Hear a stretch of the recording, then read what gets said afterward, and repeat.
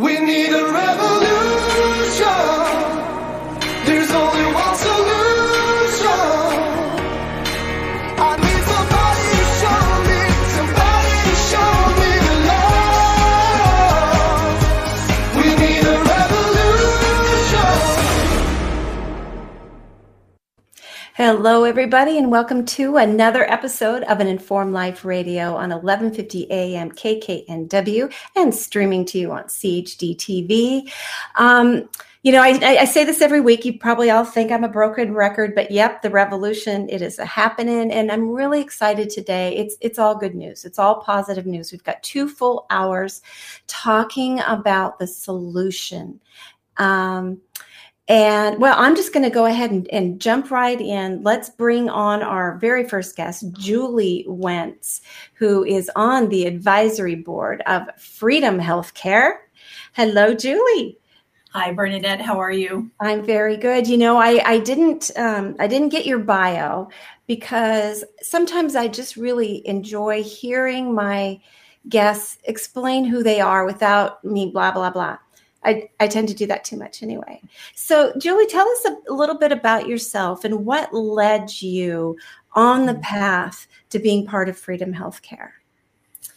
Well, it's been a really interesting kind of backstory over the last 3 years. Just a little bit about my background, business development, small tech startups, organizational management, event planning. So things that are more business oriented. And as I ended up stepping into Freedom Healthcare, which not having a medical background, but the things that God has done the last 3 years have been pretty amazing, leading to this place and time. But where it actually started was about 3 years ago. It was February 2020. And I had a couple ladies come and stay with me. And one of the ladies used to work for Boeing. And she lived in Wuhan, China for 3 years, and she knew the virology lab and she knew the wet market. So we had conversations over 4 or 5 nights, and they were staying at my house. And that conversation took me down the rabbit hole of never looking back. And I already knew something was off. I knew something was really wrong with what was going on. God gives us wisdom and discernment, and there was just something really off. It didn't feel right. So during that period of time, I kind of jumped into freedom fighting in Arizona. I've just been here in Tennessee for about 4 months and getting involved with different groups, and then co-founded Arizona Stands Up with a friend of mine. And we were collaborating with Ohio Stands Up, Jason, and then Tom Renz in his lawsuit, and then Anna Garner down in New Mexico Stands Up. So we were looking for an attorney to take down the state of emergency. And me, who just had this nice little tiny life with my dog and I, didn't like history, didn't like politics, was not involved with things like that, started getting a real crash course on what was actually happening in the world as my eyes were open daily to what was going on. So we started looking for an attorney. Couldn't find any of the normal pro bono ones, Pacific Legal, Liberty Counsel, even though they've now done things. Nobody was willing to take this. And it was a constitutionally protected rights lawsuit that really everybody should have been stepping up for. Nothing. And then we started looking at secular attorneys. We finally found one firm that was willing to take it. They were a conservative firm. And we started raising the money for the retainer. And then when we got close to that, we called them and say, hey, we just have a couple questions. And the head attorney of the firm said, sorry, we can't help you. Governor Ducey has asked us to represent him on another lawsuit. So it'd be a conflict. So I had all sorts of choice words going on in my head. Yeah, but, like you said yes to us first. Yes, exactly. But obviously money and power talks and everything else goes the wayside. And we've learned that over this last 3 years. So we started looking for other attorneys and stopped even getting into conversations with them, but starting the conversation with, are you a constitutional attorney? Because that's what we're going to be looking for. And there was one attorney who is well known in Arizona, asked him that question on the phone, and he laughed and said, the Constitution's been gone for 120 years. And I just went, click, we're done. So this is what we were running up against, not being able to find any attorneys. And then during this time, some of the mask mandates came down. So we started doing more grassroots efforts. We started a grassroots newspaper called the Freedom Papers. We started town halls, bringing information to people in the public. But then when they started pushing I just call it a kill shot, the vaccine in the beginning to our medical professionals and our frontline responders, it's like, oh, I know what they're doing. Like, I know what's coming. And we were trying to figure out how can we help the medical professionals not have to take this shot and still hold their ground with their jobs. So explain to me what, the specifics when you said, I know what they're doing. It was very clear. I mean, God gives us that ability to see what's happening and what's going on and the agenda that was at play. So I remember at one of our meetings, one of our last Arizona Stands Up meetings, a gentleman said, he goes, why are they doing this? Why are they doing this? And I said, you have to understand the agenda. If they take out our frontline responders, they start pulling out the majority of our police. There's either, giving them the shot, demanding they take the shot, or the other ones quit. That breaks down our frontline defense. Same thing with our Army and Navy and all of our armed forces and our Marines and everything. Same type of thing. They've been injected with whatever is in these shots. The same thing with our front caregivers. If you start taking out that front line, there's no one to take care of the people that are really going to be sick and dying. And then you've literally made America defenseless at a city and state and federal level. So I look at it as like, okay, Russia and China, just walk on in. So I just want to say what I think is really interesting here. You're bringing a perspective which I toy with, like the intention here. It's the intention we're talking about. And I kind of lean in that direction. Sometimes it seems to be there. But, even if there was no ulterior, I can't, what I'm saying, intention, the actions had the same outcome. So let's say it was purely greed and this belief that vaccines save the world from everything, right. Pure greed by the pharmaceutical industry, capture of our public health oversight agencies. That alone is enough to explain why they push it out. They have to have the healthcare workers, because if they're going to get people to trust, and I'm doing that with air quotes for the radio audience, if they're going to get people to trust and have confidence, they have to have the healthcare workers tout it and say, I got it. Didn't you get it? Right. And of course we know they didn't want it, but that, but it has the same thing of either having people quit, be fired, or be sick or die, right? Same goal. Same, accomplishment, even if you remove the conspiratorial intention. Right. So, and that kind of fits everything. Then if this is incompetence and greed and just a giant cluster, this is AM radio, so I can't say it. But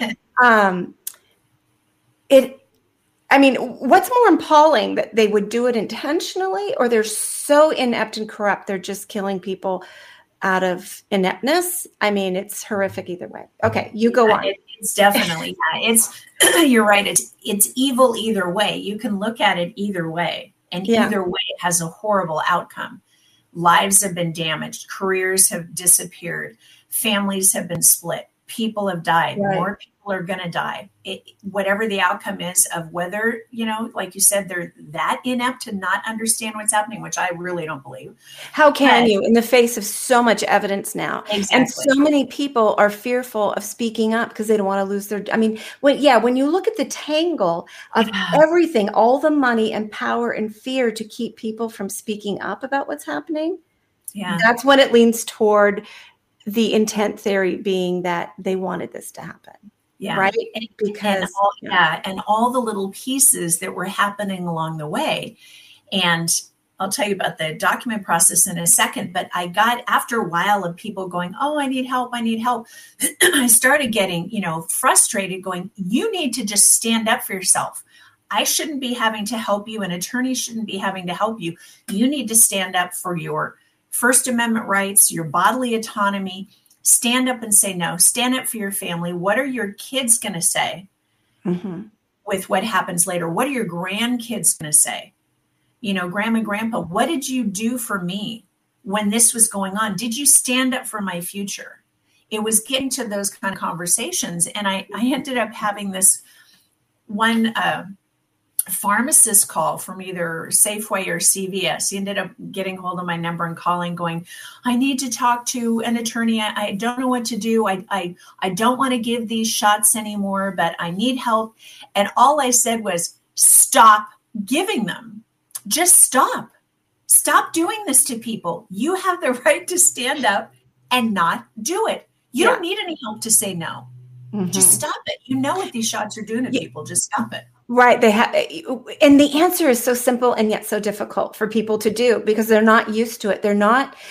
People in this country are learning how to be real Americans. We're learning what the value of freedom and the sacrifice of freedom. We're learning that if you want to live by your ethics and what you know to be right, you have to stand up and then be willing to take just the immediate consequence. The long-term consequence is a free nation and you saved your grandkids.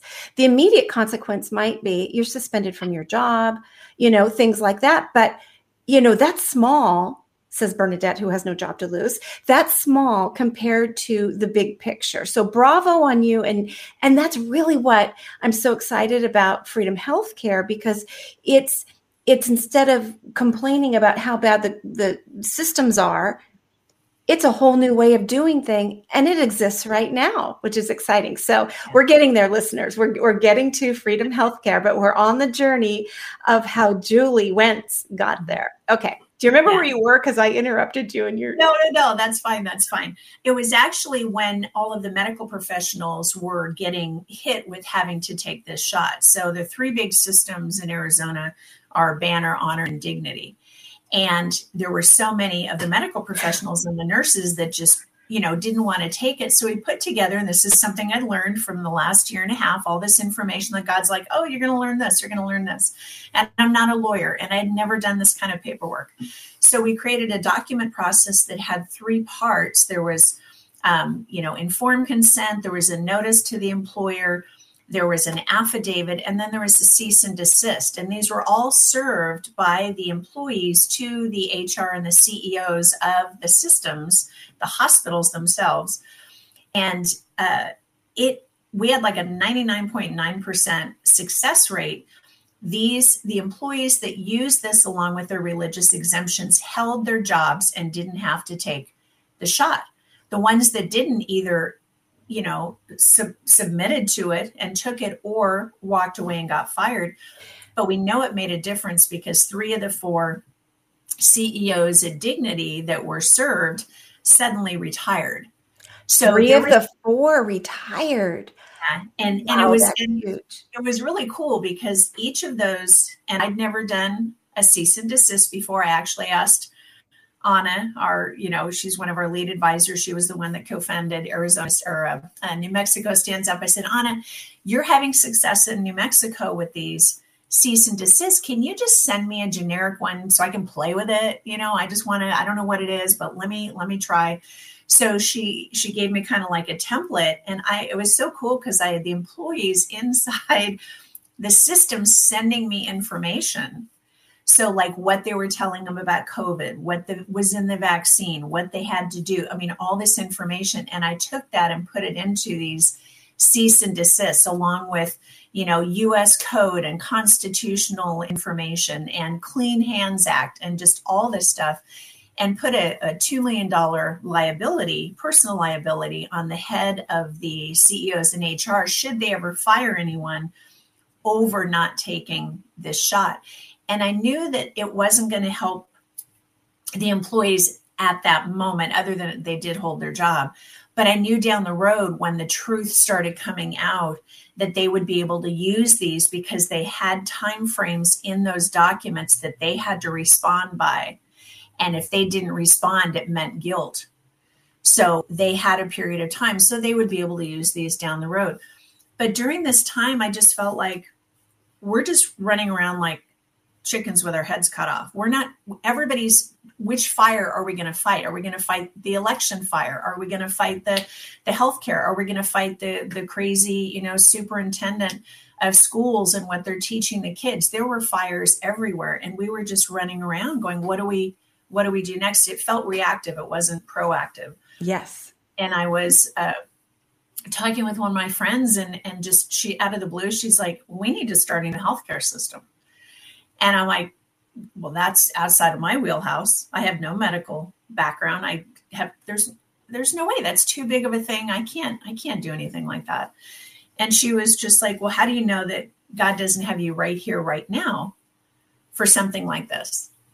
And I'm like, okay, I'm just going to pray about it. So I prayed about it for a couple of weeks, okay, Lord, I can be hands and feet. I'm an organizer. I understand business. I said, but you got to bring the people. You got to bring the people because I can't do this on my own. And we need all of the pieces of the puzzle to make this come to fruition.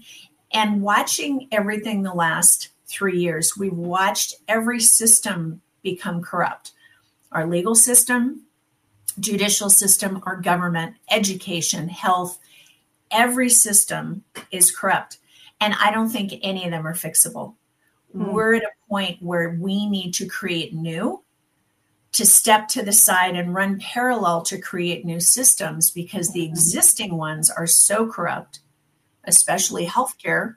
When you look at the evil symbiotic relationship between big food and big pharma and what that looks like, it's not about health anymore. It's not about historical education and reading, writing, and arithmetic. It's not about legal cases based on our Constitution or judges that are following constitutional law or even governors and presidents that are dictating as dictators with executive orders, which they don't have the right to do. If people understand the executive branch, they don't have the right to do that, but they are anyway.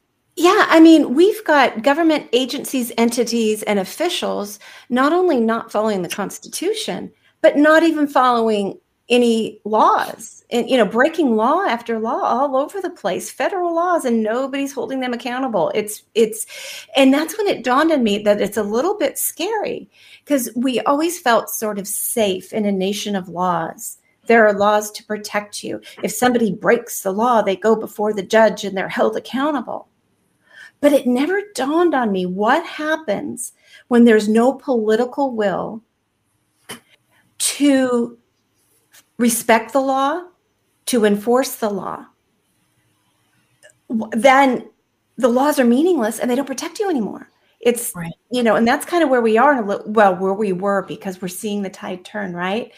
I saw when I went and looked at your advisory board that you've got Leslie Manookian, the brilliant Leslie Manookian. She's so fantastic. We've had her on this show.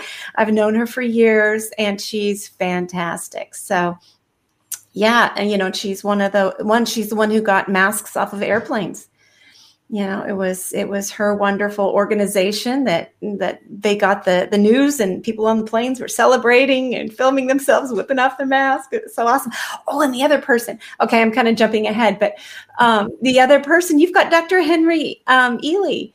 Yep. Dr. Henry, he's one of my all-time favorite people.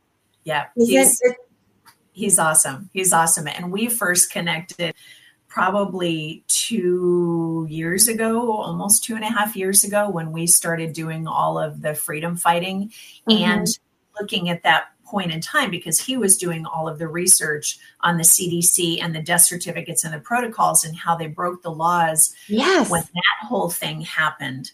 So I had been connected to him and Anna and I've been on his show with him. And he's just amazing. And I love how God's bringing all these people together to make this come to fruition.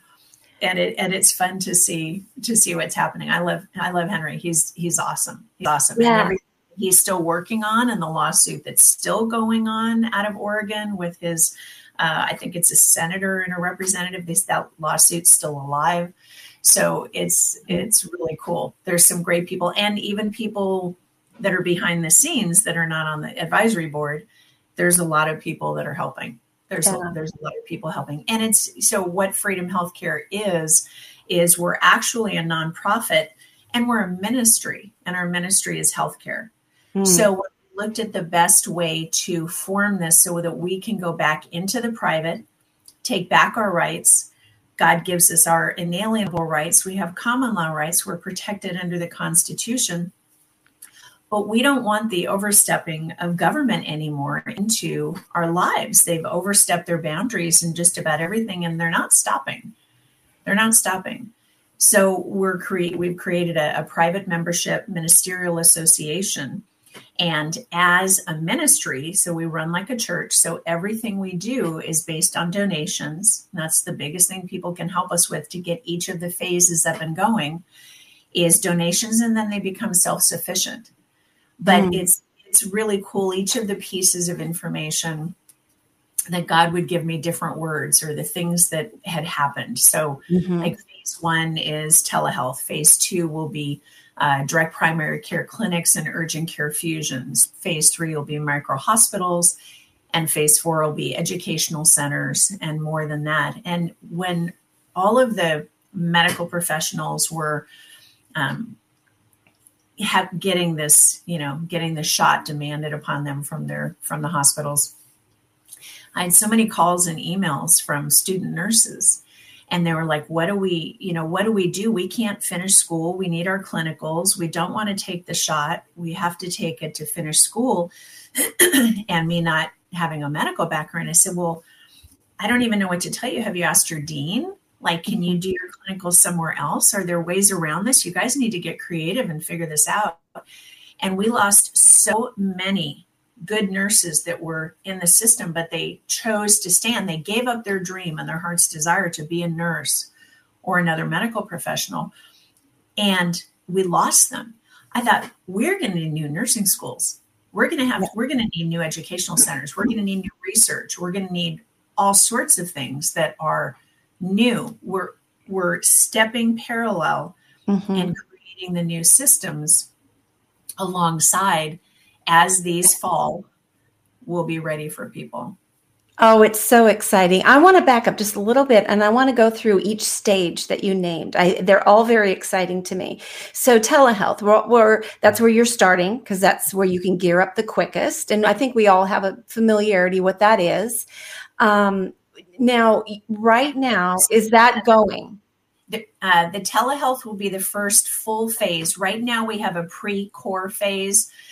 We have information, content, risk assessments. There's something else I'll tell you about. Those are part of the pre-core phase. So it's $33 a month for people to join that.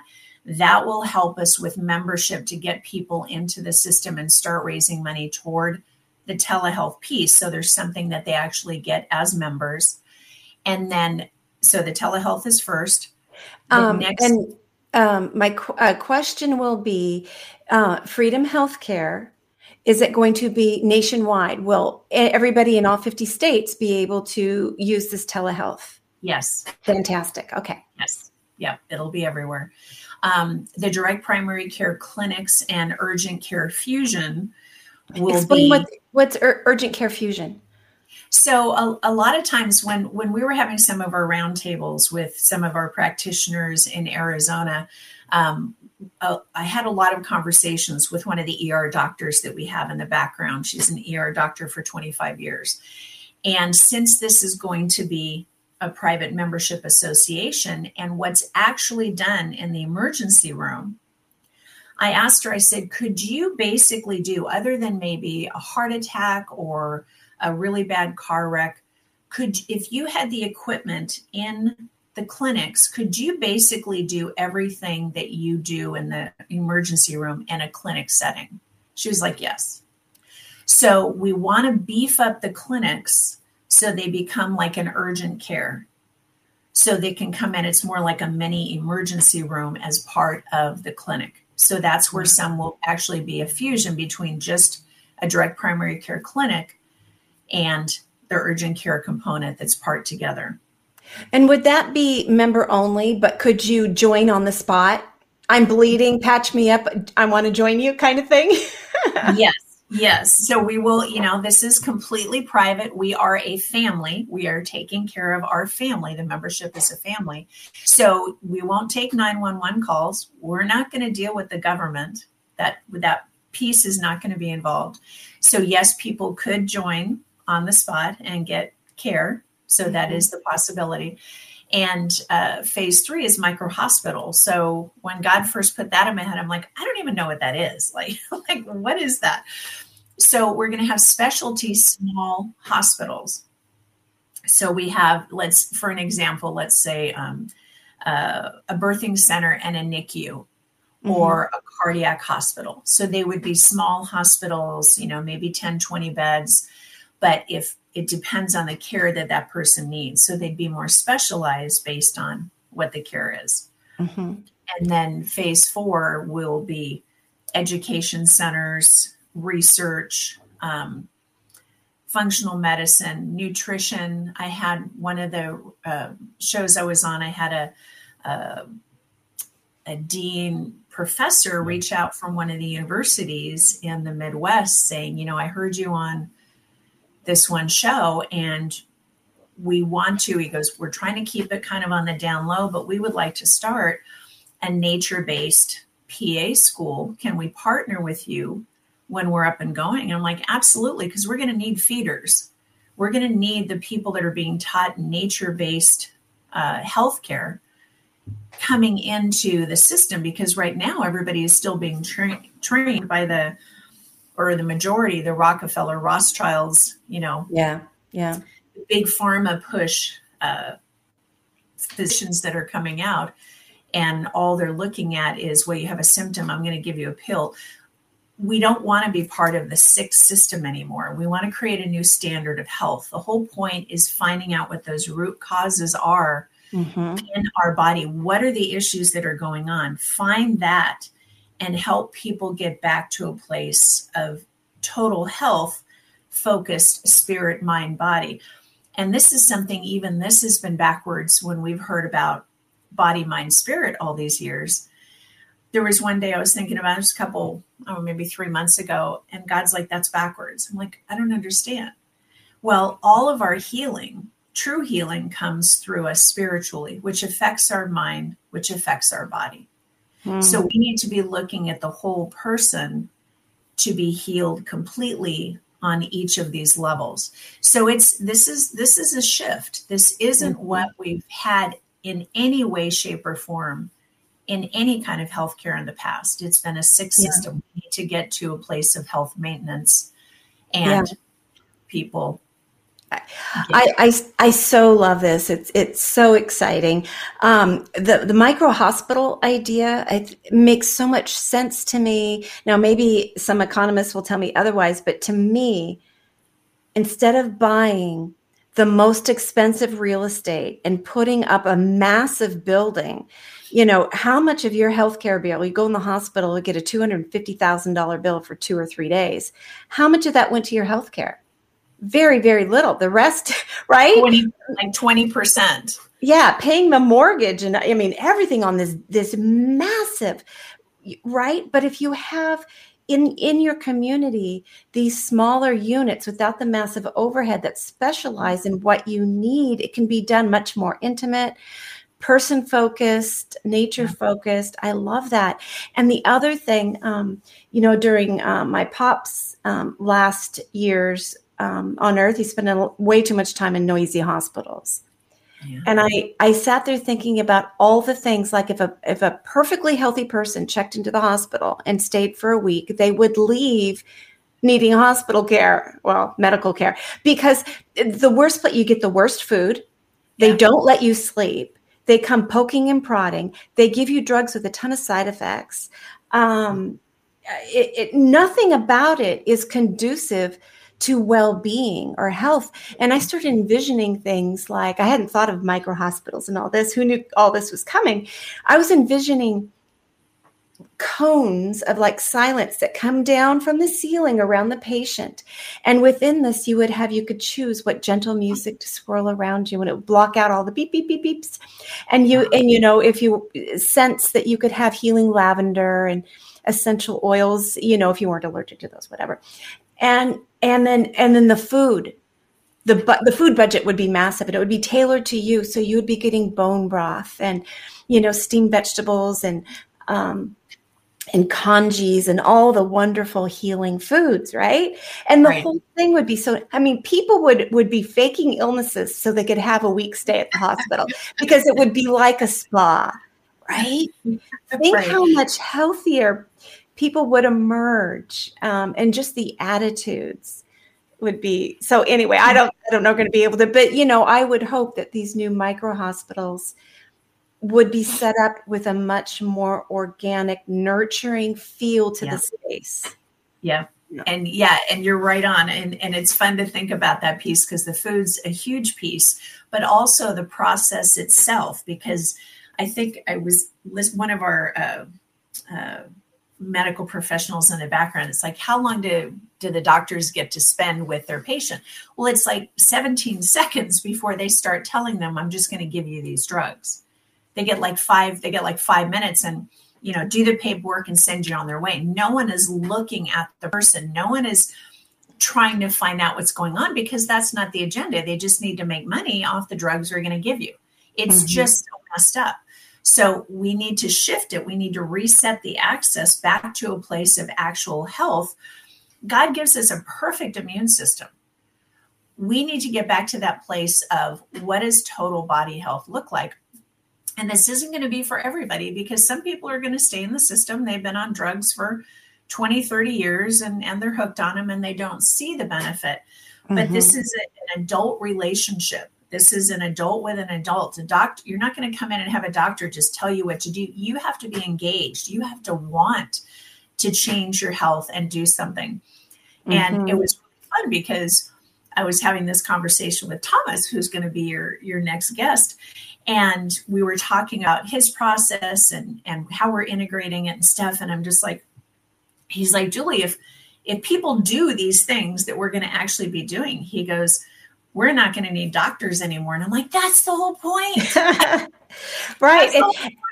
And that's why it's built upon, because the same doctor that you and I both met up in Johnson City, Tennessee, he's got such a service already. He's got this concierge type service, and he doesn't charge much per month. I think it's like $85 a month to belong. And he says he only makes money if you never come see him. So his goal is to keep you healthy, because if you see him too, and you do have to pay, for different things as you see him, but he really only makes money when he's got a lot of very healthy people in his practice.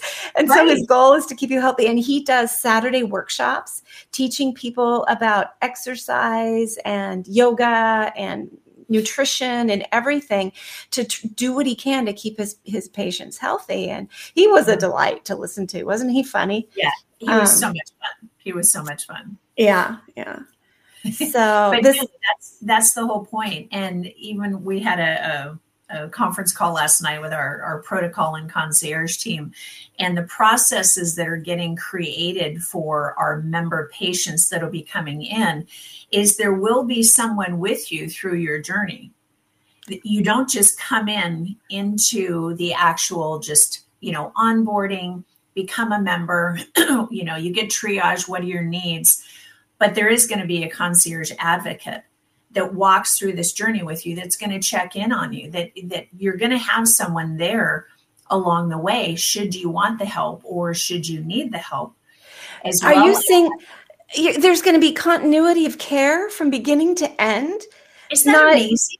I can't tell you how many times, when Pop was in the hospital, it'd be the changing of the shift, and it'd be like that big weekly shift because, all new faces Right. And so we would listen to what was being said, and the new people come in the room and are like, wait a minute, you need to know this, this, and this, and this, and then when you've got the continuity of care, you develop a relationship.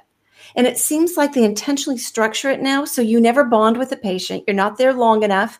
You don't truly know them.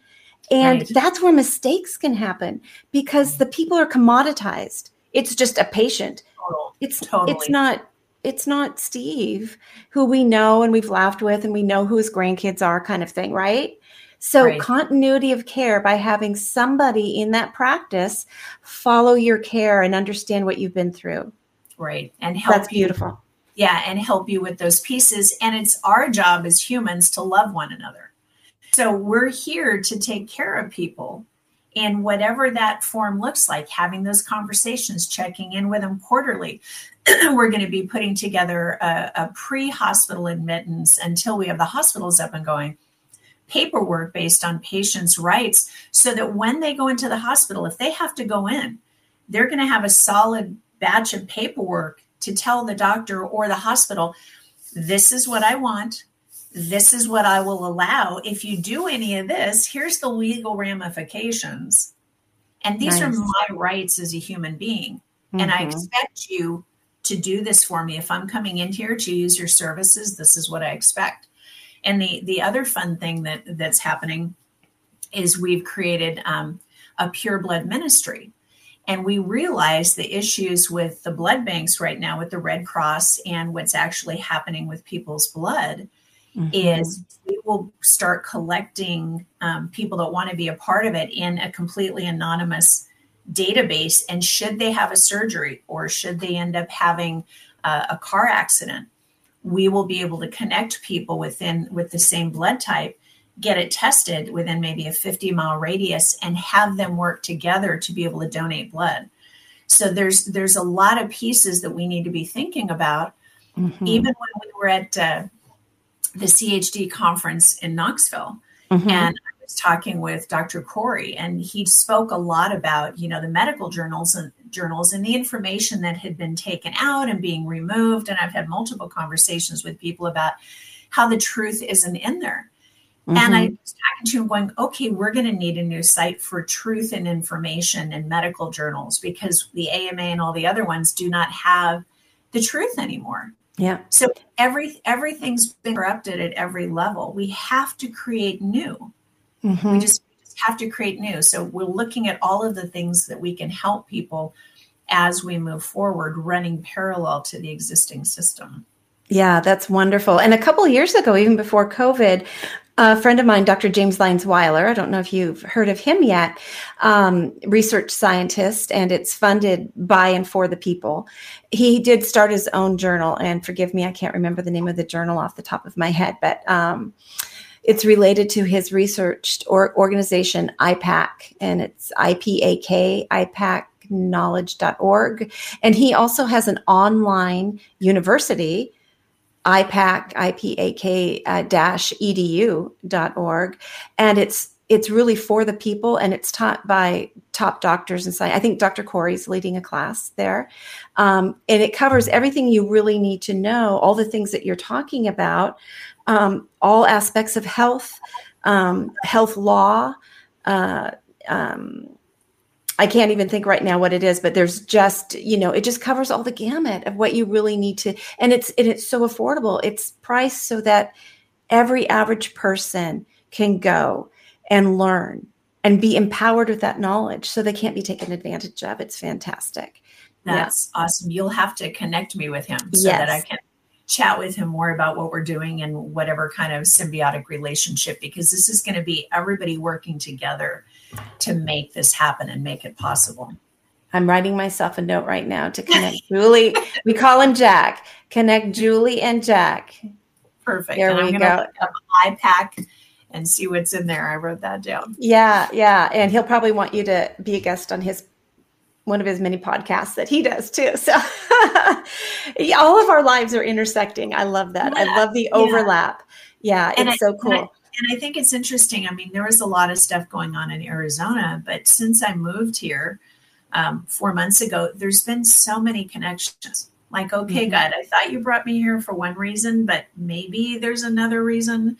And there's just been a lot of really good connections, like meeting you and Denise and Bob from Genesis, and just, each of these little pieces of connections. Yeah. And it's really fun to see God moving the chess pieces together and bringing people together to have something new happen. I was having a conversation today with someone. We were wrapping like hundreds of presents at church for kids that were going to end up going out. And we're just talking about all this stuff.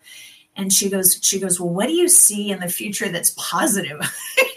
Because we have all this stuff going on. And I said, you know what? I said, for those of us that are believers, we know we're well into Revelation. We're watching what's happening actually happen.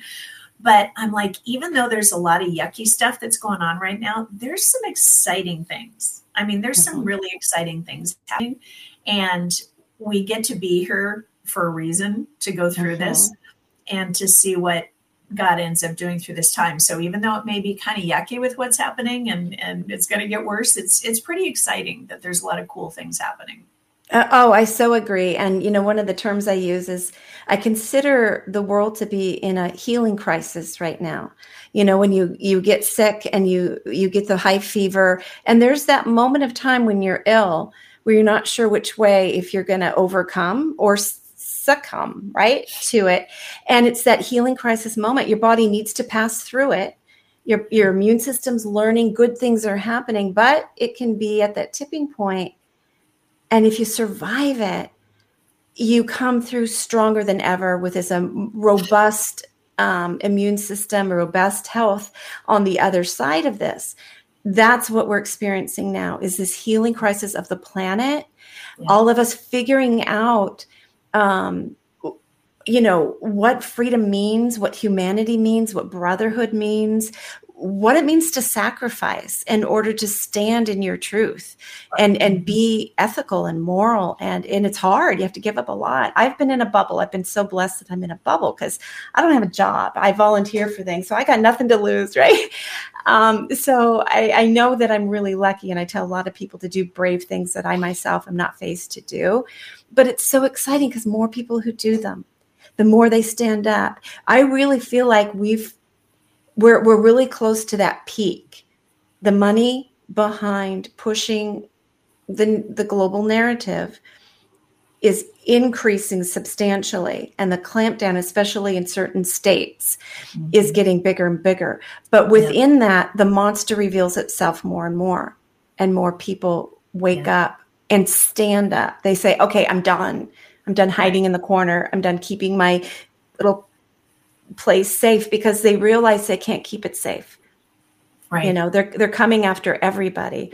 And that's what telling people. It's, I had this one lady who didn't want to put her name on one of the documents that was going to the governor's office, because we had all sorts of notices and affidavits that were being sent, and, thousands of things happening. And I said, you're not willing to put your name on this. I said, if this doesn't work and America falls, and you have to, and your grandkids come to you as we've turned into a socialist and communist nation, Grandma, what did you do for me during this time? This is it for people. They have to stand up at this point, because we're fighting for our kids and grandkids. We're fighting for the republic. We're fighting for the future of humanity. We're fighting for health. We're fighting for truth. We're fighting for what's right. People can't sit back anymore. If they're going to keep their blinders on, go take that shot, and you're going to be one of the ones. I hear sirens around here all the time.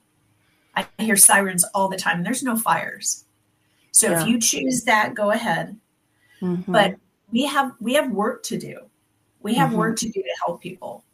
And it's time that people stand up, wake up, and jump in, because it's going to take a good majority to move all of this forward. Yeah, I heard an expression lately. Somebody famous said it. I heard it on something on Epoch or Epic Times. I never know how to pronounce it. Everybody pronounces it different. But it was, you can vote your way into communism, but your grandchildren will have to shoot their way out. Yeah.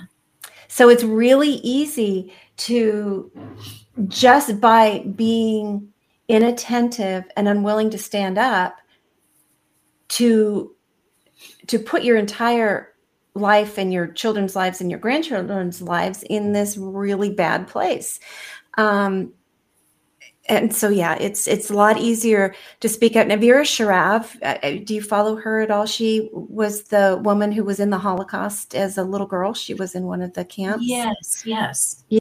And she speaks a lot. She's just so amazing. And she recently visited Nuremberg because it's the anniversary, like of Nuremberg trials. And there were some graves there. Have you heard of the White Rose? I think there- so. There was some a little group of people in their early 20s, young people in Nazi Germany, who knew it was wrong what was happening, and they would print up flyers and hand out truth flyers, and they became known as the White Rose. They ended up being executed for having their heads cut off for handing out this information. And she said in the United States, it's still legal to hand out flyers and pamphlets. And if you're not speaking up now while it's illegal, it's going to be too late. So while we do have freedom of speech, and thank goodness Twitter is now free. Woo! That is just so amazing what's going on at Twitter. Wow. Yeah. So I'm going to show your website here so you can tell us a little bit more about it. We're getting toward the end of the program here, and I just want to make sure people can go find out, follow along, and if they're able to support this to help it grow. That's so exciting. That's the biggest thing to help people. The website's freedom-healthcare.us. There's a lot of ways people can get involved. Number one, our biggest thing is being a ministry and a nonprofit. We will launch each phase and move forward with donations. So donations and reoccurring donations, that's a biggie. They can join the primary core level membership, and there's specialized information that they get with that. We have some affiliates. There's discounts on specific products. We look at things specifically that are health focused. They can become a member of the Pure Blood Ministry. People can also. I think most people understand, maybe who listen to my show, that it's Pure Blood. But explain what you mean by that, because right now it's COVID-19 shot specific. But as mRNA technology continues to expand, it's going to have to be any mRNA technology, because that. Yeah. Right. And really, I look at it because we've had some of these conversations around what we're doing with the Pure Blood Ministry and what constitutes the word pure. Because if they listen to Judy Mikovits and all of her incredible knowledge, they've been putting a lot of things into shots for decades. Yes. But this piece is more focused on the last 3 years, because what they've done with the mRNA and the extra stuff that we really don't even know what's in these shots and what they're going to be doing in the future. That's kind of our time frame. If you haven't taken the vaccines or the booster, then you can be part of this as a member with the potential of helping someone should they need it in a donation type setting. So that's the biggest piece. There might be people may have had the flu shot, or, our kids got, I didn't know when my girls were little that we shouldn't be having shots. We were all been lied to on a lot of different levels, but this is specific with, since we really don't know how bad these shots are, what's actually in them completely, and what the long-term effects are. We're already seeing the blood effects virtually everywhere, what that possibly looks like. So this is helping people be proactive to be part of this should they ever need it. So there's different things that they get with that monthly membership, and then it will lead to phase one and the telehealth and the rest. If there's like-minded practitioners that are out there, they can, or if they're leaving the system, there's a lot of people that are going, hey, how do we get involved? They can put in applications, and we'll keep that as we launch different areas. If there's cities and states or towns that really want to get involved and start building this in their area, this is a grassroots effort, just like we're doing with a lot of things across the country. This is by the people, for the people. So it'll take a group in an area to launch a clinic. Now, it would be nice if we had, someone with $500 million go, here you go, here's a donation. Well, there's 10 clinics and a couple hospitals. That'd be awesome. And we jump started, but this is going to be the people for the people. So the donations are the biggest part. They can volunteer. We need information on like-minded practitioners in the different cities and states so that we can start partnering with them and creating affiliate partnerships so we can be referring to them. Want to be talking to more churches, want to get the information out that we are also a ministry and how we're trying to help people. So people can volunteer. Explain to us, I'm sorry, I keep interrupting you, but explain to us exactly what you mean by ministry, right? Because this is a health ministry, but is I'm assuming it's Christian-based. It's an actual ministry. So we are a nonprofit ministry. We're an actual 508(1)CA, an actual nonprofit. We're protected under U.S. Code 508(1)CA. When you look at some of the differences with lawsuits that have happened over the years with churches, which are 501c3s, ones that are similar to ours, the 508s have so much more protection, and it's a private membership. So people are inside the family. They are part of the membership with what we're doing. We stay and do as free people within the membership. And we can have, alternative practitioners. We can do things that aren't normally out in, normal allopathic. We'll have naturopathic. There'll be alternatives. There's technology that's been kept hidden from us. There's nature-based medicine that is actually healing. Plus we have, God that literally heals all of us. Yeah. So will it be open to anybody of any faith? It's a ministry, but it's not going to be denominational. It's just how the ministry runs, but not who they don't exclude members. Okay. That's very good. Anybody. Yeah.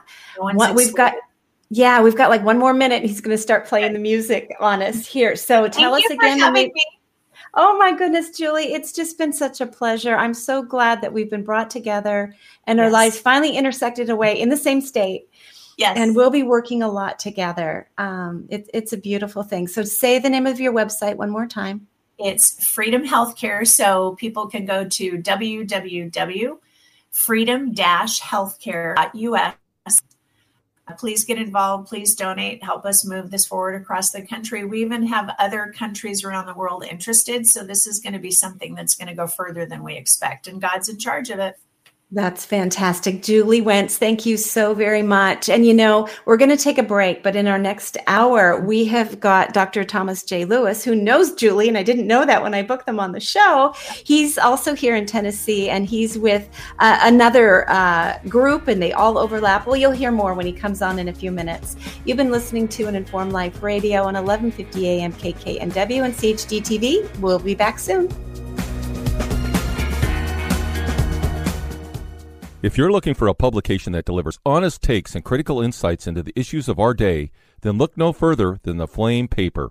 The Flame Paper is written for the people, by the people, who aren't afraid to challenge a mainstream narrative, be it healthcare, voter fraud, political correctness, or even the one world government.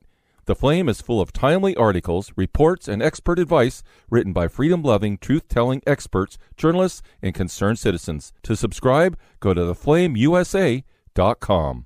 During this unprecedented response to an infection outbreak, it has been made very clear that shutting down lives and businesses is not sustainable or repeatable.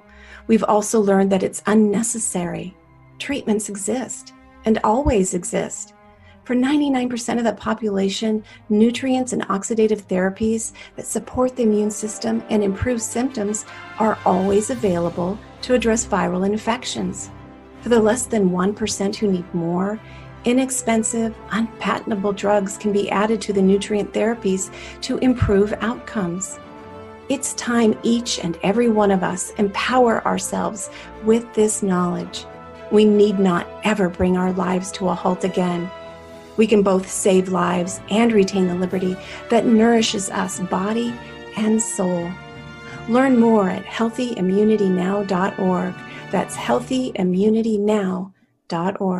Informed Choice Washington is a nonprofit organization that advocates for healthy immunity, medical freedom, and fully informed medical consent. The right to make medical choices without coercion is fundamental to our civil liberties and a basic principle in all human rights declarations. To learn more, tune in each Friday from 3 to 5 p.m. to An Informed Life Radio and visit the website informedchoicewa.org. It's time to take a stand for medical freedom. Go to informedchoicewa.org today. We need a revolution. There's only one solution. I need somebody to show me the love. We need a revolution. Welcome back to An Informed Life Radio on 1150 AM KKNW and CHD TV. That last hour was so much fun with Julie Wentz.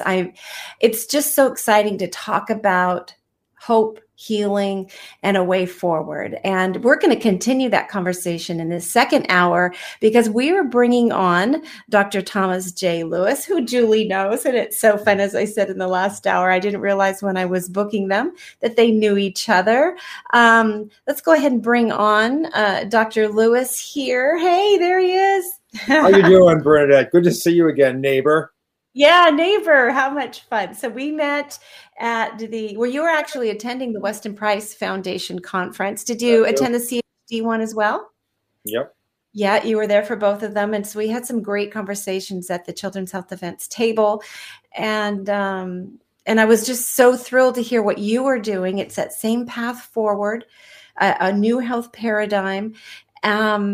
And now Julie is new, our last guest, Julie Wentz, is new to a lot of this. You know, COVID woke her up to a lot of things, and she just dove in there and used her business experience to really help move things in this direction. But you've been studying and in the whole art of healing for a while. So I would love for you to talk about your journey, your experience that led you up to where you are today. Where did it begin for you? I'm happy to give you my backstory. So I got advanced degrees in science, chemistry at MIT, and then I went to the Harvard School of Public Health. Those were good educations. My best education was at Little Worcester Polytechnic Institute, where I was taught how to think, not just produce things. But the most important thing is the tragedy in my life that propelled me here was the fact that my dad died at the age of 86, about 20 years ago, of Alzheimer's disease. And my mother took care of him up to the very last. She was bruised and beaten by him, because he just didn't, he's like, you're an infant. But the year after he died, I met a clinician at Harvard Medical School, an ophthalmologist of all things, that was reversing people like my dad. He was an amazing doctor. See, the eye is an outcropping of the brain, and he was treating people systemically. He was the only ophthalmologist in the world looking at the eye as a systemic, the diseases of eyes being systemic in nature. And it's well published, but very few people understand this. But he was reversing glaucoma, and this was like in the 80s. And then anecdotally, people would be coming back for an appointment, and a loved one, or even the individual, says, "Hey, my memory's getting better." And he kind of institutionalized it. But when I met him, I said, the world is my oyster. But 20 years ago, I then learned, 19 years ago, I learned the world is not my oyster because nobody wants this. And in 2011, 2012, Dr. Clement Tremp published my first book, which is the textbook on Alzheimer's. It has the same name as Bredesen's book, The End of Alzheimer's, and then it's titled The Brain and Beyond, but mine's more of a textbook. And I highlighted ghost writing and the corruption in drug approval and why you have so many medical errors from pass-ons and things like that. So I covered all these corruptions. And the most interesting one back then was probably the American Student Medical Association. There was a student at Harvard Medical School that was listening to a faculty member, and what the faculty member was saying wasn't congruent with what he'd been reading elsewhere. And he formed this whole society and started grading medical schools based on their ties to industry, pharma. Ooh. Harvard Medical School received the big grade of F Yeah. Right? So anyway, I studied under Dr. Tremp, ophthalmologist MD, and Dr. Killen McCulley, the pioneer of the homocysteine theory, who was thrown out of Harvard, blacklisted in 1969 for daring to eschew the cholesterol. He put forth the homocysteine theory.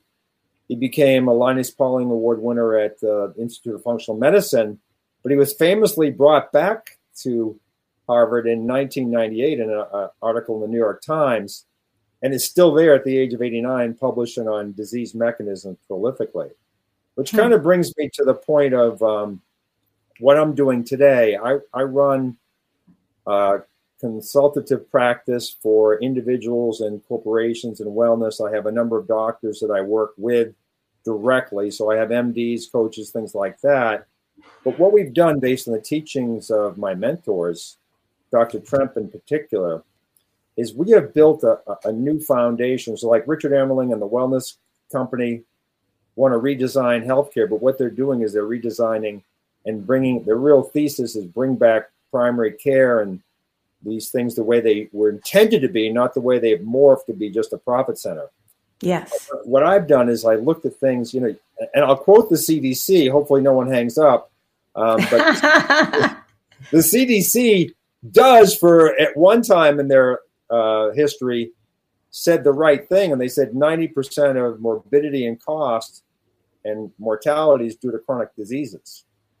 And our system is a sick care system. Which really means it's an acute care system. So even at its best, the existing healthcare system only covers 10% of the misery and cost incurred by our individuals. So what Dr. Tremp, he would always say the most simple things to me, and I'd have to interpret them because they were always profound. He said, Tom, the only thing that really matters is mortality. And I had to think of a French-Canadian, brilliant guy, genius. And I said, what you mean? And I didn't have to repeat it back to him. I said, what he means is the risk of dying young. And so then I did an exhaustive search of reference ranges for laboratories and realized they're all over the board. They're not science-based. They're population-based. And so what I did is I did a 3-year exhaustive search in the literature and data analytics and statistics on them and came up with a whole new scale for how labs should be interpreted.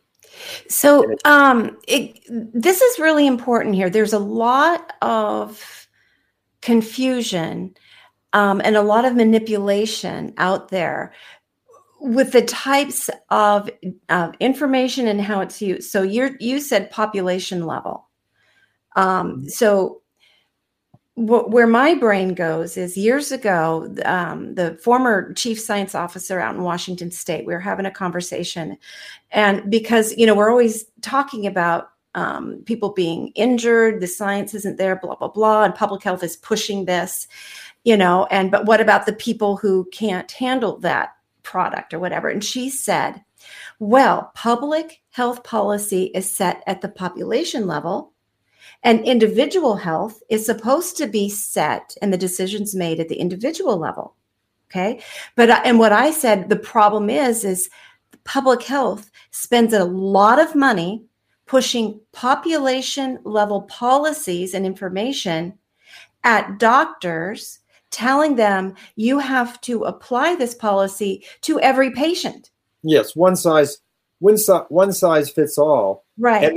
And then what I'm doing is completely consistent with that because the ranges of normal are so wide. People on one end are really, can be very healthy, but on the other end be very sick, but they're both considered normal. That's sort of the impetus of what I'm doing. So let me just give you an example. And this was published in Harvard's journal in 2005. So the Women's Health Initiative, good study. There are good studies out there still if you know what you're looking for and how to read the data. And you're going to read the whole paper and then the appendices, otherwise you'll miss the point. Yeah, you don't read the beginning or the end because that's written so it can get published, right? No, that's exactly true. I mean, Malcolm Kendrich wrote an article on a book, his doctoring data book, on how the title of the book was, the paper was Overweight and Obese and Early Mortality. And, he actually showed that overweight people live longer than underweight people. So he just published it that way to get it in there.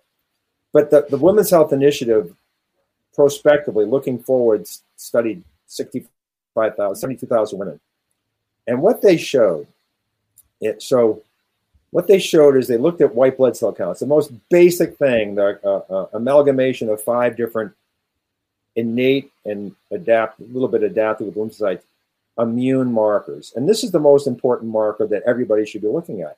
Is your immune system peaked? Is it fighting something? And so the reference ranges are all over the board, but the standard we see is 3,800 in low end and close to 11,000 on the other end. So they looked at 2 groups of women, one at 4,700 and one at 6,700, and followed them for 5 years. And the women in the 6,700 range had twice the cardiovascular mortality death in 6 years. But 6,700 in the standard reference ranges that everybody's being evaluated on today is dead center in the middle of normal. Yet you double your risk of dying of a fatal heart attack in 6 years. It's a thing. So I'm I'm in the health freedom movement, and I'm writing my 5th and 6th books. And I shamelessly have a cover here. I have a hard copy of the It's okay. But, I have to get back here, but the title of the book is Health Freedom Lost. Okay. Yeah. And then, volume 1, I have a 2-volume set, is Eroding Health Freedom. And where can people find those books if they want to find those books? So they're almost published, but not quite. But okay. They'll be on my website in different ways. I'm finishing up volume 2, is Restoring Health Freedom. And the point of my book is that the pandemic was completely avoidable if we haven't been set up for 100 or more years to become unhealthy. Yeah. So if we as a population, were healthier, the SARS-CoV-2 virus would have been, like a cold, and there's no emergency use authorization, there's no pandemic, there's no jab, there's none of this stuff. And so we have a responsibility on our own, but the thing is, the medical system is telling you that, they're not informing you whether you're healthy or how healthy you are. So in their system, you're basically only healthy or sick, but the concept we have developed, and we put everybody on this continuum, is we call it, where do you reside on the health disease continuum? Mm-hmm. Some people have minor symptoms that erupt once in a while. They're not optimal in the health disease continuum because they can easily erupt and go over some artificial line of symptomology, or sometimes, we'll call it disease. So that's what we do in our program, is we help people understand what true optimal health is and how to get there. And then, since all our biomarkers are based on an early mortality endpoint, we amalgamate it into a score that we call your chronic disease temperature, like your internal temperature, but it's a biomarker panel temperature based on a bunch of markers. And you always get more precision when you use more markers. So our score creates quite a great level of precision for individuality, to your point, Bernadette. And then it's very easy for the individual, most of whom don't understand labs and never get explained by their doctors, to follow their progress, because we give you a single number. And of course, we boil it down in extraordinary detail. I have a COVID panel that was very popular and still is when I was on with Dr. Mercola. And that report that we give is a 40-page color-coded report, so you can see exactly where you are on all kinds of biomarkers. But this is what we need. Labs are foundational. They're objective, and they tell the truth. There's a book called Your Blood Doesn't Lie. And so it's a precision, personalized, P4 approach to helping people understand their health. How many of us have gone to a doctor and gotten the cold shoulder or told it's all in our head? It's because the doctors don't know how to interpret labs anymore. They've been using reference ranges. And so they look at them and really you look at that they're unremarkable, but the person is suffering. And so the only conclusion they can draw, because there's nothing in the labs, it's all in your head. And we get that over and over and over again, and it's just inappropriate. So my labs are designed to ferret out smoldering disease, chronic, 90% of disease. Anywhere in the continuum. I don't care if you have late-stage Alzheimer's, and myself and my partner, Dr. Carter, are doing a fairly good job consistently helping people improve their cognitive performance too. I just want to optimize my health, and is it optimal or not? I don't know. I can't tell from these gross labs. So we work on the entire continuum of spectrum, just like our program is. Where are you on the health disease continuum? Yeah, and I've had on this program some awesome doctors, and last week we had Dr. Ted Fogarty at an HBOT. He was live from an HBOT clinic. So is hyperbarics something that you have done? They actually talk about, they've done a lot of work with like dementia and Alzheimer's in reversing it. And this one woman in particular, they tell the story of this, the healthcare place that she was living, one of those, I'm sorry, I'm struggling for the right word, but one of the facilities, if you've got dementia, that's where you live. Home, right? Yeah, there you go. Right. Care of some type of after, I forget how many 40 or so rounds of hyperbaric treatment, she was so well, they needed to discharge her so she could go home. She started driving again. And they had never discharged anybody before. So they had to make up all new paperwork so this woman could go home. So if you're not active with that, I can hook you up with some of the great hyperbaric work that's being done. And a lot of these doctors also are very excited about glutathione and the building blocks of glutathione. Is that something? Well, our main thesis, okay, it's very simple. Disease is generally something stealing electrons, and health is providing electrons. Okay, and the number one thing that does that in most chronic conditions are subacute infections, chronic infections. They are electron stealers. So what does hyperbaric oxygen do? It provides reactive oxygen, a higher pressure reactive oxygen species, just like your antibodies do, and just like your neutrophils, part of your white blood cell count, does. It's an oxidative process. So it may sound contrary. So your immune system does very tactical, targeted oxidation of non-human cells, okay, pathogens, invaders. Whereas, oxidation, you don't want oxidation to affect your Krebs cycle. That's what glutathione, the called the master antioxidant. It's really a very specific antioxidant, keep electrons flowing through your mitochondria and give you energy. But the subacute infections, I have a very dear colleague, MD, PhD in Switzerland, Judith McClellan, published a paper in 1993 called Alzheimer's Spirochetosis. And a spirochete is just a type of bacteria, pathogen spirochetes. That's why there's a high likelihood of people with root canals, potentially if they don't take care of them, getting memory disorders. But Lyme disease, Borrelia burgdorferi is a spirochete. Spirochete's a class. So hyperbaric oxygen will knock these things down. Things like methylene blue will do that. Extracorporeal ozone.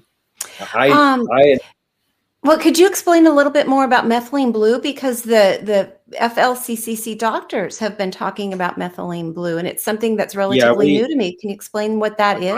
I have a great clinician team out of Asheville, North Carolina. Anybody who wants that therapy, we can get it done for you.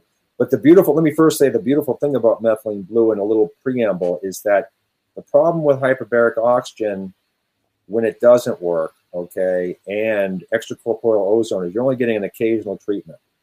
Okay, so acute disease like the flu, you get a massive load, your immune system responds to it, or you get antibiotics of some type, or hyperbaric oxygen or ozone, and you wipe it out. But so I call that fighting the redcoats. Okay, but chronic stealth infections are very different. They can morph into multiple phases. Let me give you an example. Herpes zoster, you have shingles matriculate 50 years later. There's almost no organism that cannot hide from the immune system, especially these chronic ones. So they can crop up, they can come out tactically and things like that. So usually to deal with really to reverse someone in Alzheimer's, not just to get short-term results. You have to treat long-term, test for and treat long for these things. So unless you have an ozone system at home or something like that, or you can do insufflation and various things, but you probably don't get a high enough dose. So methylene blue, you can get infusions, but you also can do sublingual treatment at home, and that's what makes it very dramatic. But basically, methylene blue, the oldest pharmaceutical, was at Paul Ehrlich. He wasn't the inventor, but a German chemist. So it absorbs in the visible light at 605 nanometers for all you chemistry fans out there. But the point is, it's a photodynamic substance, and it produces both vacancies, so oxidative and reductive capabilities. And so it can kill pathogens, but also heal by providing electrons. So, in our body, so it absorbs light. And so what you have is, we have every molecule interacts with light to some degree, including every physiological molecule. But then we have chromophores and cytochromes, chrome light, cyto, cell. Like glutathione gives up an electron. Okay, but then how does it get back an electron so we can do it again? We don't just have to be pouring our bodies full of glutathione. Mm-hmm. Light actually hits cytochrome C oxidase and other chromophores, donates an electron. You get energy from the light. Light is energy, and you get that electron which interacts with melatonin and glutathione and brings it back to the reduced form so it can do its work over and over again. So light therapy, I'm big on light therapy, and I have probably the least expensive light therapy system in the world. And then PEMF, I think, is somewhat is an outstanding healing modality, because the magnetic field, if you have the right intensity, most of the ones you get are inadequate. The Beamer, for example, is 1 Gauss, and we're experiencing 0.7 Gauss just from magnetic field of Earth. But the magnetic field can penetrate deep into tissue. It's not absorbed, and perpendicularly it creates an electric current. So it's actually feeding electrons for healing into your body. Maybe it sounds a little technical, but I think the whole idea is that this isn't complicated. Things give electrons, that's healing. Things take away electrons, that's killing. And the only caveat, but it's still true, is that our immune system, particularly our innate immune system and our adaptive immune system, antibodies, do that exact same process on the killing side, but not to our own tissue.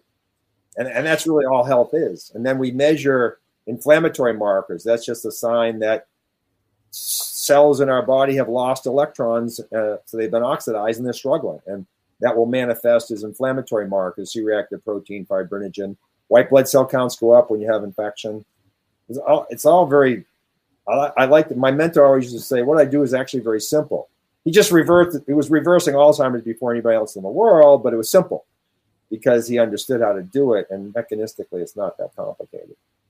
It seems like the things that when I bring people on and they begin to talk about them, it all is very respectful of the fact that we are live creatures on the planet made of food, air, water, sunshine, all of these different forms of energy that is creation.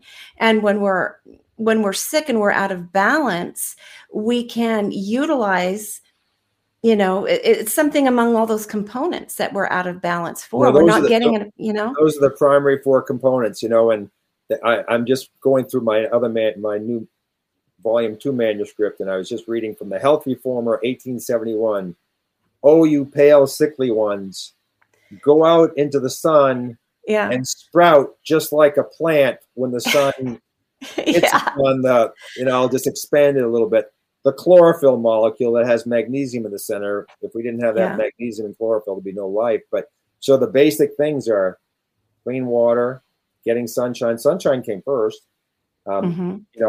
Bare feet for grounding, and then good food. You do those 4 things consistently and stay away from human-made synthetic things. And so Paul Clayton, is a colleague of mine at Oxford, and he wrote a series of articles called "How the Mid-Victorians Lived, Ate, and Died."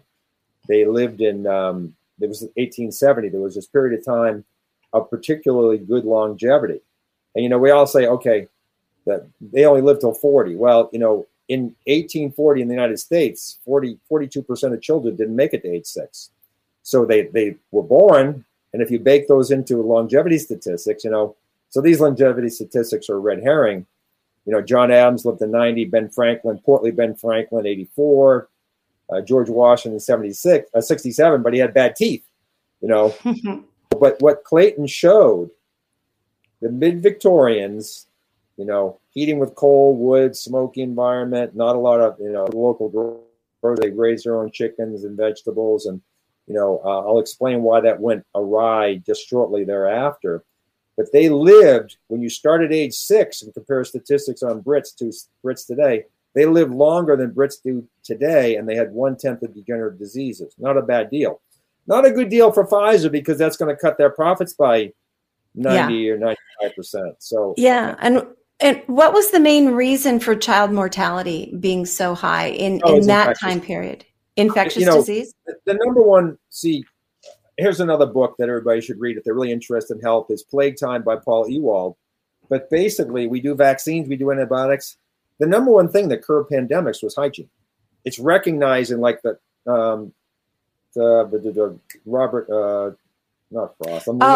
There's a 19 or year 2000 publication in Pediatric Journal where they looked at it at history, and it was 90% of the mortality to all infectious disease plummeted prior to antibiotics and vaccines.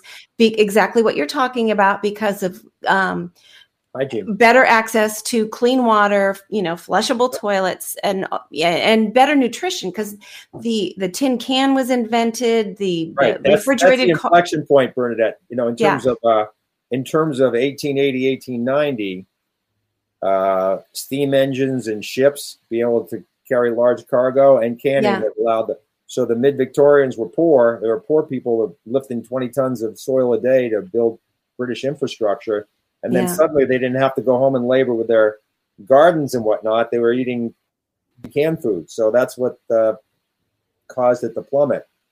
But it could cause it to plummet. But in some respects, it allowed. Yeah.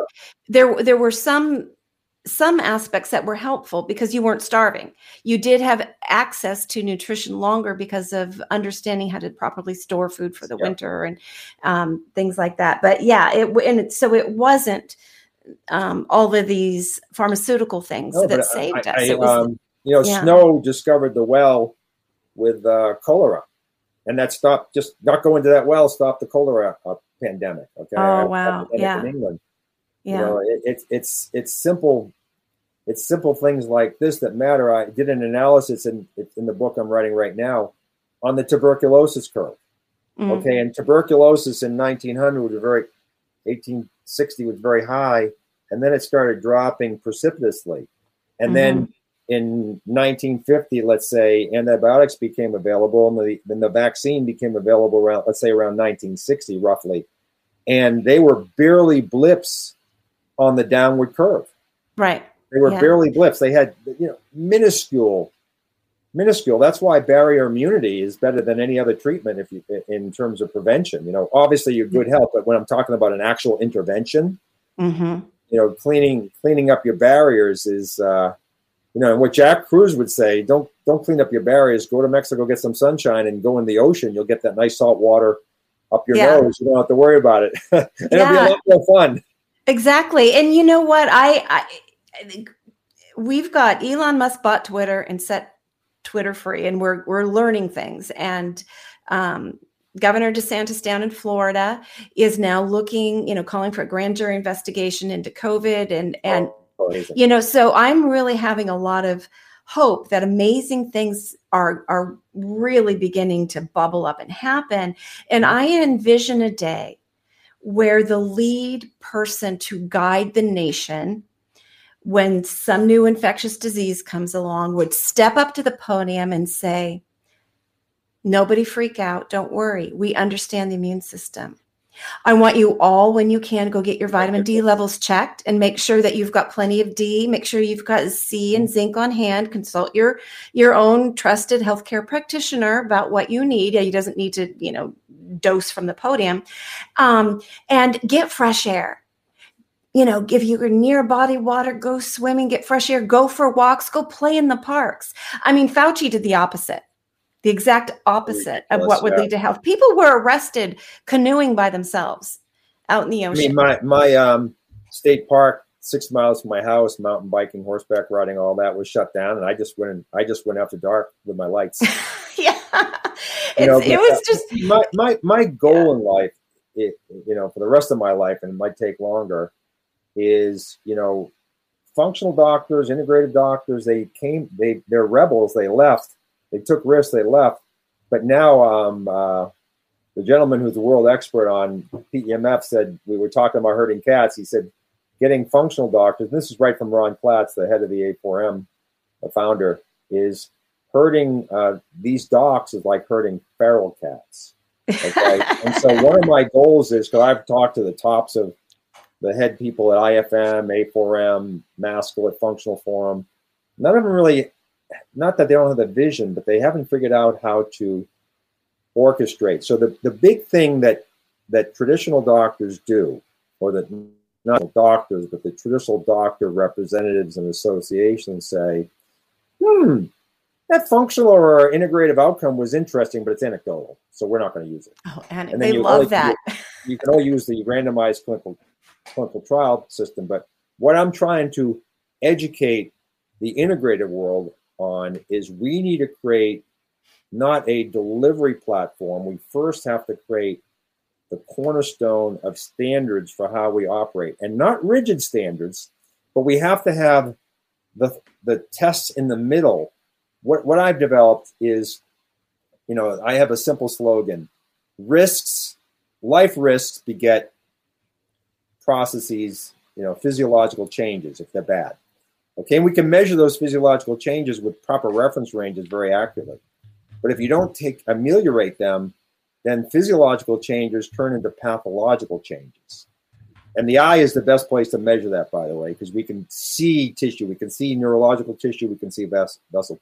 And then when pathological changes progress enough, then we call that disease. Okay, and so I've digitized risk assessments. So I can look at labs, which I've digitized, and then I can see the risks, relate them to the labs, and start creating stronger correlations between risky behavior. It's not just about smoking, not exercising, and doing that. It's a whole potpourri. In my opinion, the top two risks for everybody that are trying to be healthy is, number one, you are not what you eat, you are what you absorb. So, that's really an important one. Expand on that one a little bit more. Well, so in our modern world, the one health complaint I get based on the risk survey I do is lack of energy, and number two is chronic pain. It is an energy. 1 and 2 are lack of energy, but the real driver of this is we have calories and nutrients. And calories run the furnace, but nutrients repairs everything, mops up the damage from the burning, if you will, and repair. So there are very inadequate studies on absorption, very inadequate. But I will guarantee you that if 60% of the people I work with have, lack of energy, 90% have inadequate digestion. And the most difficult thing to extract out of food are the mineral micronutrients. And I measure that very accurately with a marker called erythrocyte sedimentation rate, which is actually a measure of the strength of every cellular battery in your body. And it's a long story, but it's my favorite marker. But so I have people do what I call the Gedanken experiment, the thinking experiment. You take 3 glasses of water, and water is a pretty good solvent in chemistry, but compared to what your gut should be, it's a lousy solvent. But if you take your gut on proton pump inhibitors or antacids, or you've been hit with antibiotics, the wrong ones in the wrong way without the right support, then your stomach acid is not much a better digestive medium than water. A little bit better, but not much. Maybe more like vinegar. So you put sugar in one glass, a cheesy granola bar in another glass, and a piece of kale in the third glass, and come back in 3.5 hours. That's how much time you have to liquefy everything. And of course, you taste the glass of water, and it's sugar. There's not sweet. There's nothing left behind. The granola bar has all kinds of debris, but when you sip it, it tastes like the sugar glass. So the point is, when your digestion is weak, you still can absorb the simple sugars, but everything else is fine. So even if you're eating well and your digestion's bad, you're eating the equivalent of junk food. And then, the kale, nothing. And so if you want to get minerals like magnesium that are in all green plants, you've got to break that kale structure down, and we all know it's tough. So I have kind of like tips for everybody is eat less raw food. We evolved to have a little teeny stomach compared to a cow that has a 4-compartment massive stomach. Okay, why does a cow have a massive stomach? It's trying to get nutrients from blades of grass. This primatologist at Harvard says we've been cooking for 400,000 years, but however many it is, it's been a lot longer than we've had refrigeration. So we relied on cooking as the first phase of breaking down foods. We preserve foods with fermentation. That's the initial breakdown period. So that's the next thing. And then in America, you start your meal with a big glass of ice water in restaurants. Yeah. And we're fighting rate. How fast can we break that stuff down so it's absorbable? Nothing goes across the intestine into the bloodstream unless it's liquefied. So the Europeans, the Japanese women who live 7 years longer than American women start off their day with a fermented miso soup. It's good quality soy, warm. Okay. And the Europeans, they all have tea or something. You start and end your meal with something warm, and temperature makes a big difference in the rate at which reactions go. And your gut is just a reactor. It's just a chemical reactor. Sorry, it's that simple. So those are my tips on digestion. And then probiotics are wrong for the most part. Yeah, they're not bad, but see, fecal transplant research shows that we should have about 1,000 different types of organisms, all creating a community to do the work. You don't build the Empire State Building with 5 people. Okay, and most probiotics have 6 to 10 organisms. So what I do is I put people on multiple probiotics, everybody, just for a short amount of time, or if they're sickly in their gut, longer. But I use probiotics that do not advertise CFU. It's meaningless, colony forming units. I'm looking for unique species. And so that's my gut program. I don't do digestive enzymes, betaine hydrochloride, any of that stuff unless they're really refractory. It's just digest well and make sure that there are essential nutrients and then non-essential. Non-essential are ones that you make in your body from essential. But essential, you have to get from the outside. So a probiotic would actually be classified as an essential nutrient. Have you ever heard of Dr. Zach Bush? Who? Oh, of course. Love him. Right? And the farming he's doing. Good stuff. And I love one of the studies that he has looked at that he talks about, and you're probably more familiar with it than me, that like if somebody goes on antibiotic, and it's wiping out, that the people who do not supplement at all actually repopulated their biome much faster than people who did supplement. And I don't know if it's, the same in all circumstances. I'm sure everybody's different and everybody's unique, but overall it was amazing because it seemed counterintuitive, but it was because of what you're talking about, that we need 1,000 different species, not 6 or 7 different strains. It's a turf war down there. So if you keep populating yourself with the same 6 over and over again, they're going to dominate. And so when he talks about repopulating, he's talking about repopulating with diversity. If you take a probiotic after your gut is gray and it has 6 organisms, those 6 organisms will most likely take hold, but they're not going to help you a whole lot. You need the diversity. And I just read a recent paper in the last few months that we're in infancy here, and it could be that the proper microbiome has 10,000 organisms. It We don't could, know. yeah. And remind viewers how easy it is to repopulate your biome with diversity. So, I mean, because we're talking about doing things like petting the dog, digging in organic soil, Absolutely. Get outside. walking through the woods, right? Yeah. Let me give you the best one. Don't wear a mask. I mean, everything's, when you look at the dust in the room, Mm-hmm. you think there's just dirt, or you think there might be little fellas, hanging Well, on hitchhiking. I know that if you put out a bowl with some rye flour and some water and you let it sit, you end up with sourdough starter. And that's the bacteria in the air. In the air.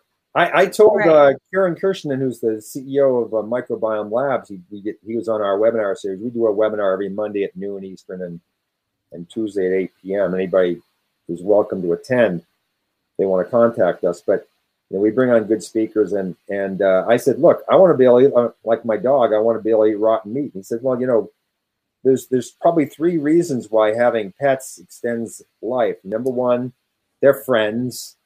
Number 2, they tend to make you move a little bit more, but you, to some degree, are sharing some of their microbiome. Yeah. And I like the order you put those. That matched what our last guest, Julie, was saying, is instead of putting body, mind, spirit, it's spirit, mind, body. And you put that friendship, that spirit, that connection ahead of even. I put that first. Yeah, that's first. My dog's right over there, and it's like she's going to break my neck one of these days because she's always so close to me that I know she's going to trip me. Oh, dear. Oh, wow. It'll have been done with love. So. Oh, absolutely. Or, dude, it's time for us to go for a run. That's really right.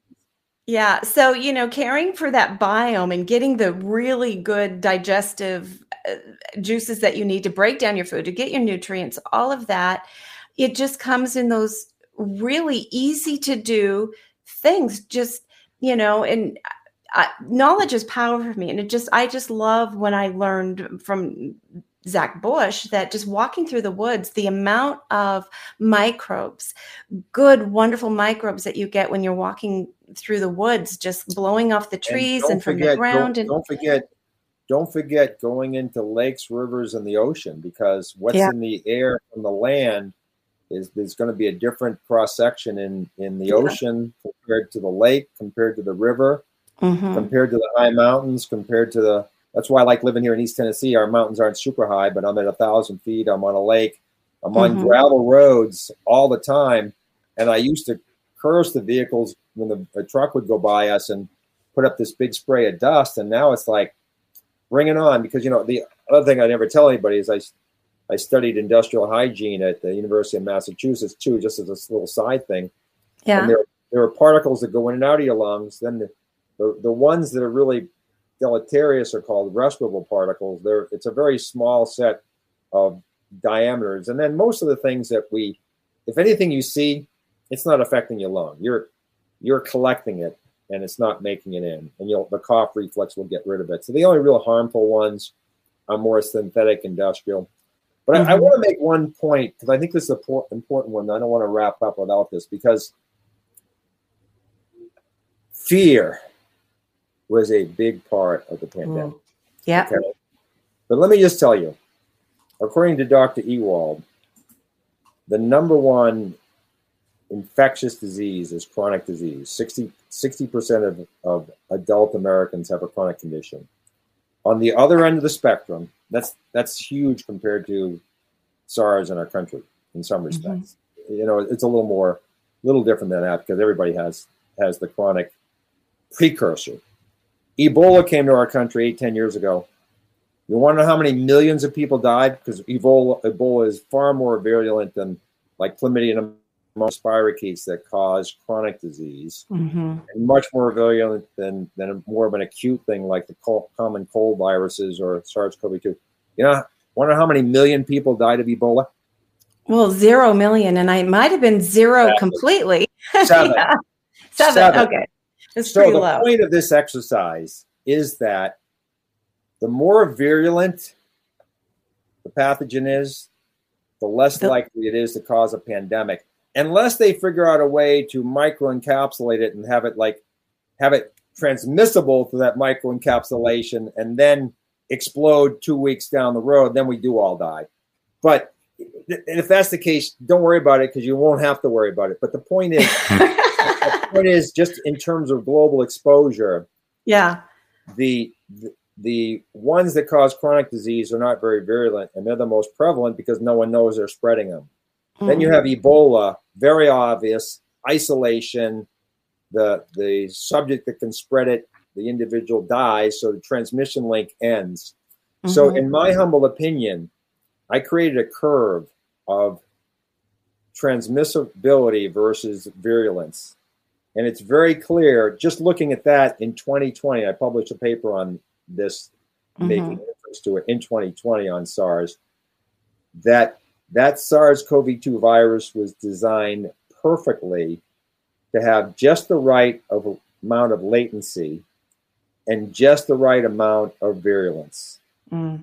Just perfectly. But the thing is, if you keep going up in virulence, then symptoms will emerge more quickly and transmissibility goes down. So we've kind of saw, in my opinion, unless there's some super engineering, the worst of the worst. So HIV, what Dr. Ewald talked about in his Plague Time book is, we've been exposed to it all. The world is connected. We've had it all. Yeah, I can go get Montezuma's revenge, but that's not really, my antibodies aren't getting crazy about that. But in terms of chronic things, we've been exposed to everything for the most part. Yeah. We're getting down to our last minutes here, and you said a word and it reminded me of a film. You said the word earlier, anecdotal. That functional medicine doctors, when they have these success stories, the traditional Western docs are saying, oh, yeah, interesting anecdote, but it doesn't mean anything. But it reminded me of a new documentary film out that I want to encourage people to go find. Let me close this here. And it's called Anecdotals.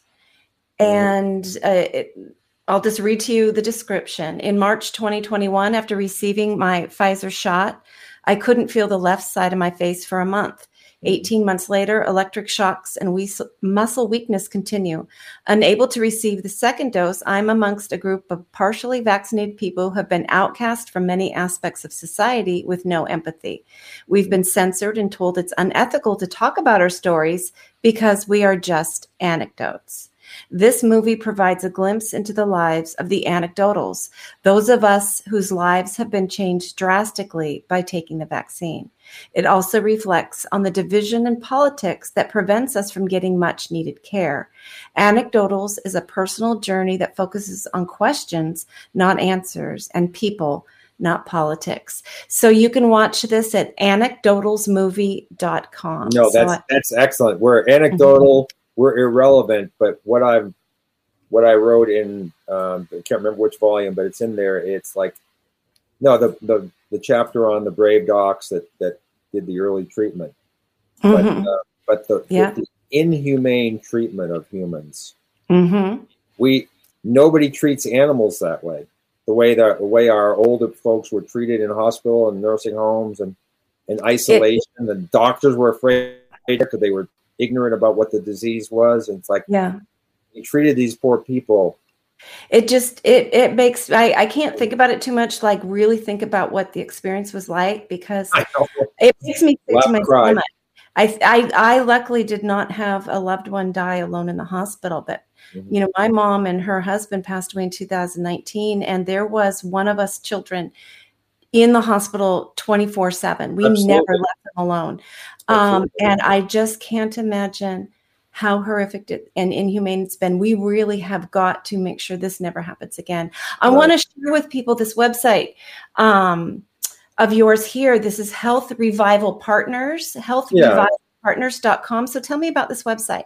What I say is we answer the most important question in health. Where do you reside in the health disease continuum? Because if you don't know that you're, so many of us are running around so-called apparently well, but they're time bombs, so where are you? Are you in the green? If you're not, I want to help get you there. And that's all through risk assessment, digitized risk assessment, and lab panel. And I can do it anywhere in the country. And then I have folks like overseas that I work with, and they say, well, I can't get your lab. I say, you don't have to. I published a paper that shows we've gotten so precise with our risk assessment rating that we can actually predict your labs. So I don't need your labs. You can, lab gives you more objectivity for sure. But, risks drive everything. And so we start there first, but then the labs just, corroborate that, but also give you the analytics to tell whether you've improved or not. So that's why it's important, because sometimes you can improve and it's a placebo effect. So we want to know for real, have you improved? And you can't do it with today's labs. Like my reference range is of normal for, say, total cholesterol. It doesn't even overlap with the standard of care. It doesn't even overlap. I mean, so like if you're normal in the standard of care, in my opinion, you're abnormal. And if you're normal in mine, you're abnormal in the standard of care. Not even one little piece of overlap. And I'll tell you right now, based on really good studies, they're wrong.